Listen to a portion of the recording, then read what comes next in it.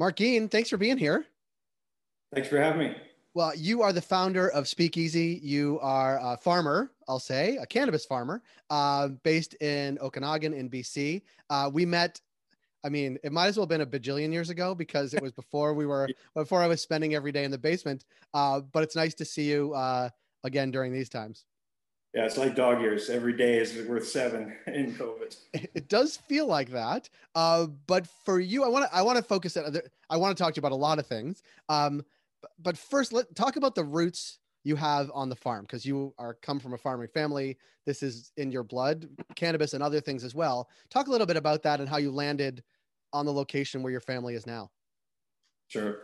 I mean, connection to the land is a pretty huge thing for most farmers, especially generational farmers that have had the family farm, family ranch handed down over generations.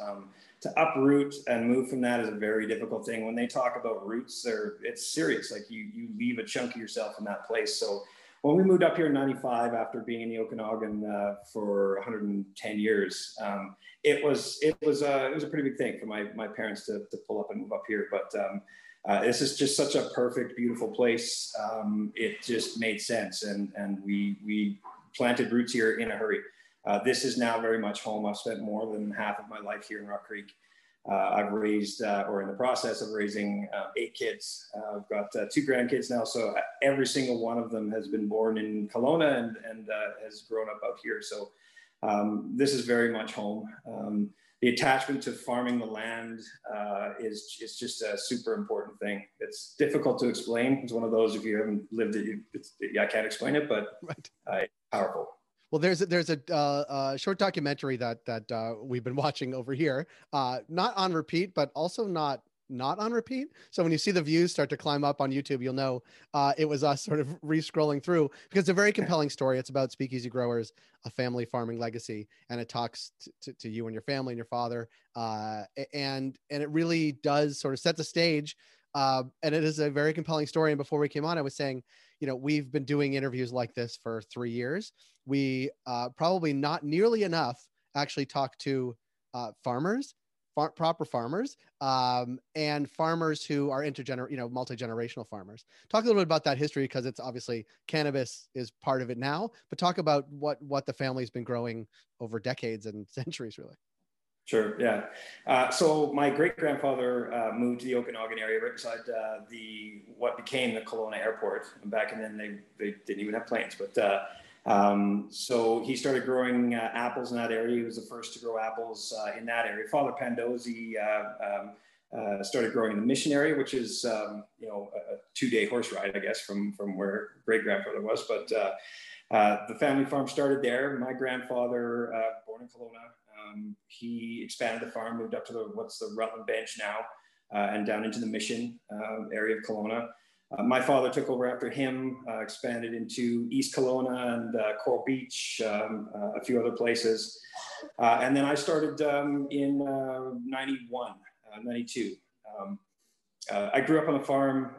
Farm labor is just the most horrible thing in the world. Like, the only thing I knew for sure I wanted to do when I got out of high school was not farm. Like, it was that bad. Until there was an extra little section on one of the home plots that we started growing ginseng, and Dad said, yeah, here's some extra stuff, go ahead and plant your own. And I did that and was just absolutely hooked. It was not long after that I knew there was nothing else to do. This was it. I loved it. I loved everything about it. I loved that I was responsible for everything, and I could look back at the end of the day and literally see what I had done. And that's just so satisfying to me. So it just became the only focus in life. So then we came up to Rock Creek to grow ginseng up here. We were leasing land in Kelowna by the airport. Moved up here, started growing 150 acres. We were the 3rd largest producer of ginseng in North America at the time. That whole industry crashed hard and fast. They started growing over in China. So we transitioned into cherries. This is a slightly later season than Kelowna. So it gave us a niche market. The cherry prices really plummet once Washington State comes on, and then start to climb back up as cherry supply runs out. So it became a nice little niche market for us here. And then in 2013, I read in a newspaper actually that the federal government was going to release a program called the MMPR, and we were going to be able to grow cannabis commercially. And we were a commercial operation. The logistics and everything involved in large-scale farming would be exactly the same as cannabis. So we thought we were a perfect fit and applied. Took us 6 years, 9 months, and 7 days or something like that to actually achieve the license finally. It was quite a journey. We went through 3 different regimes, 3 different rules, MMPR, ACMPR, and finally the CTLS and Cannabis Act. So we achieved our license in 2008, or sorry, November 8th of last year. And then got our amendment for the outdoor, and then we've built 3 other buildings. We just got our amendment approved yesterday, actually, for 2 of the buildings. Yes, banner day. So we're going to be finishing those buildings out, and we'll be producing 2,000 pounds or so per month out of those buildings. So it has been it's been quite a climb, but at the end of it, this morning I came down. We have a crew of 50 plus people. You know, it's agriculture.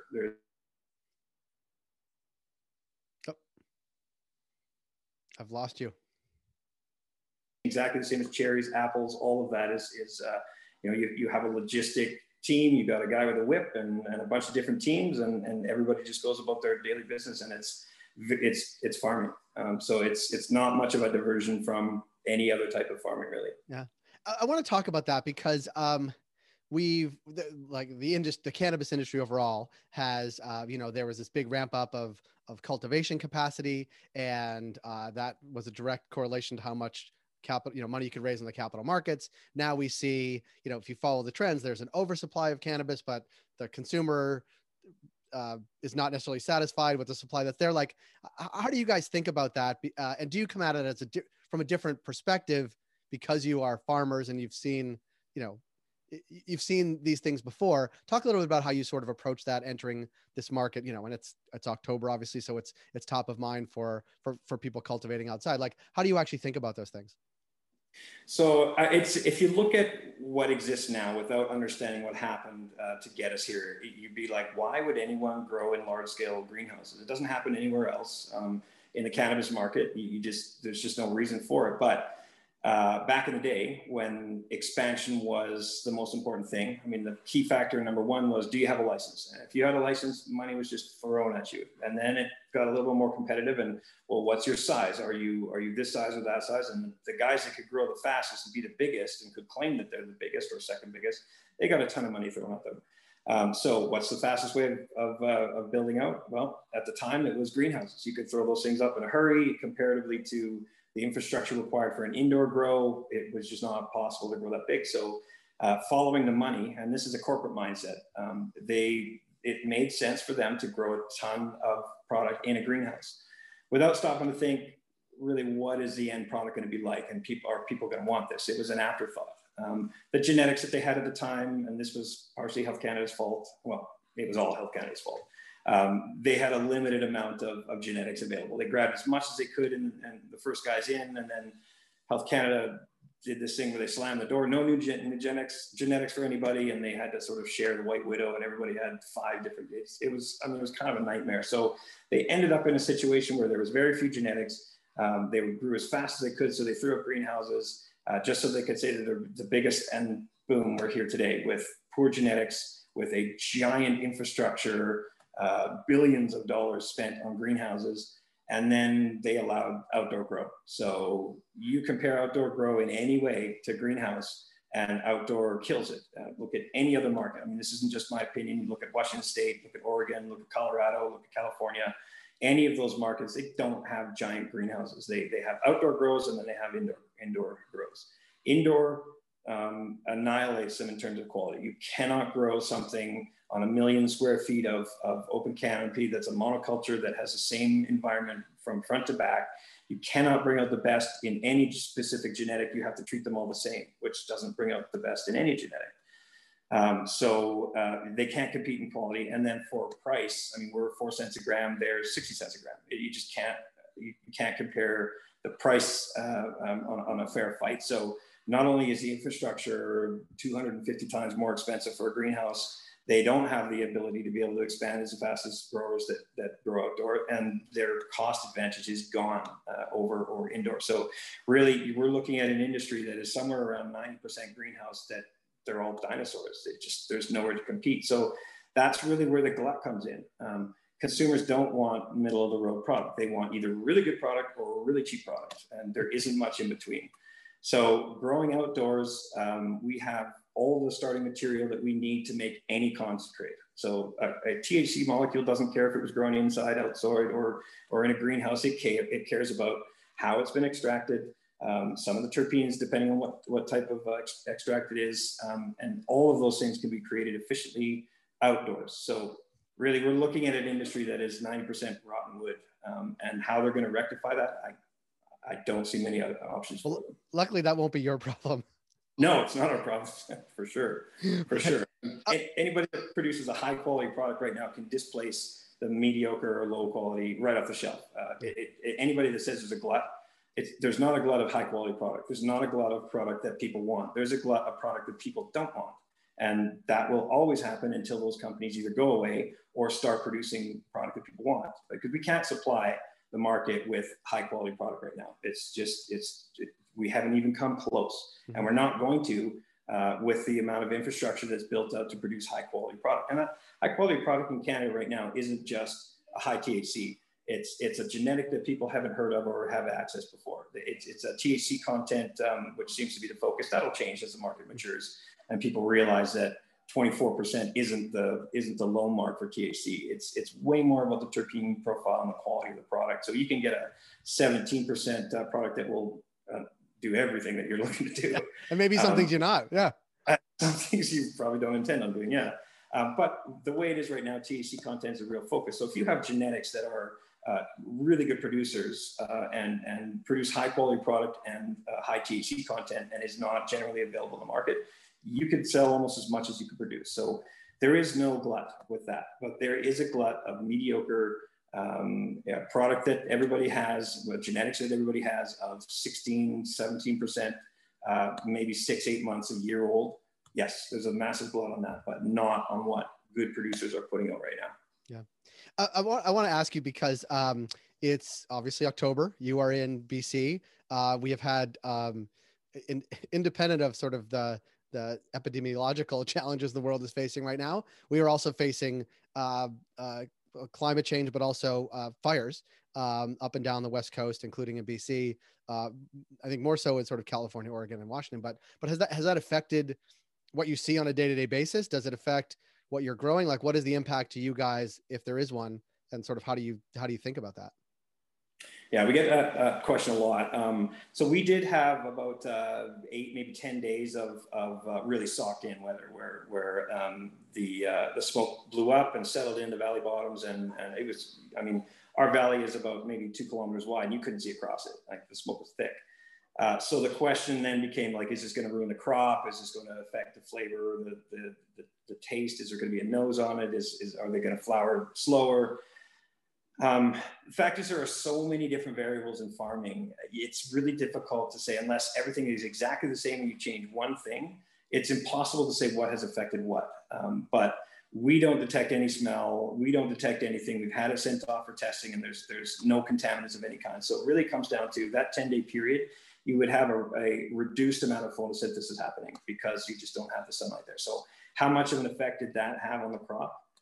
Impossible to say, but it's taking us a long time to process it. So I don't know how much more we could have handled. So maybe that 10 days has given us a respite. But it was a nice coincidence. Talk a little bit about, I want to talk a little bit about geography and then let you get back to farming, but talk a little bit about the exact space that you are in and the uniqueness of the climate, and maybe the uniqueness of the climate.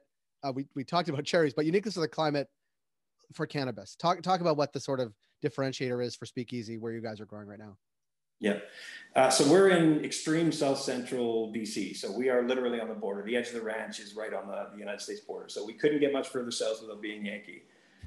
We have an elevation gain over Osoyoos. Now, Osoyoos in BC, if you're not familiar with it, where it is, is one of the most fertile places in Canada. It's called the Golden Mile, and it's an area from the border up to 20, 30 kilometers north of there. And they produce tree fruits and of all kinds in there. So it's actually home of Canada's only pocket desert. There's a little bit of a mountain range beside that, and which creates a rain shadow. It's already an arid climate, but that little mountain range squeezes the moisture out of the clouds as they come over, and it just hardly ever rains there. So it's technically a desert. We are just 30 kilometers due east of there, with about 1,000 feet or so of elevation gain.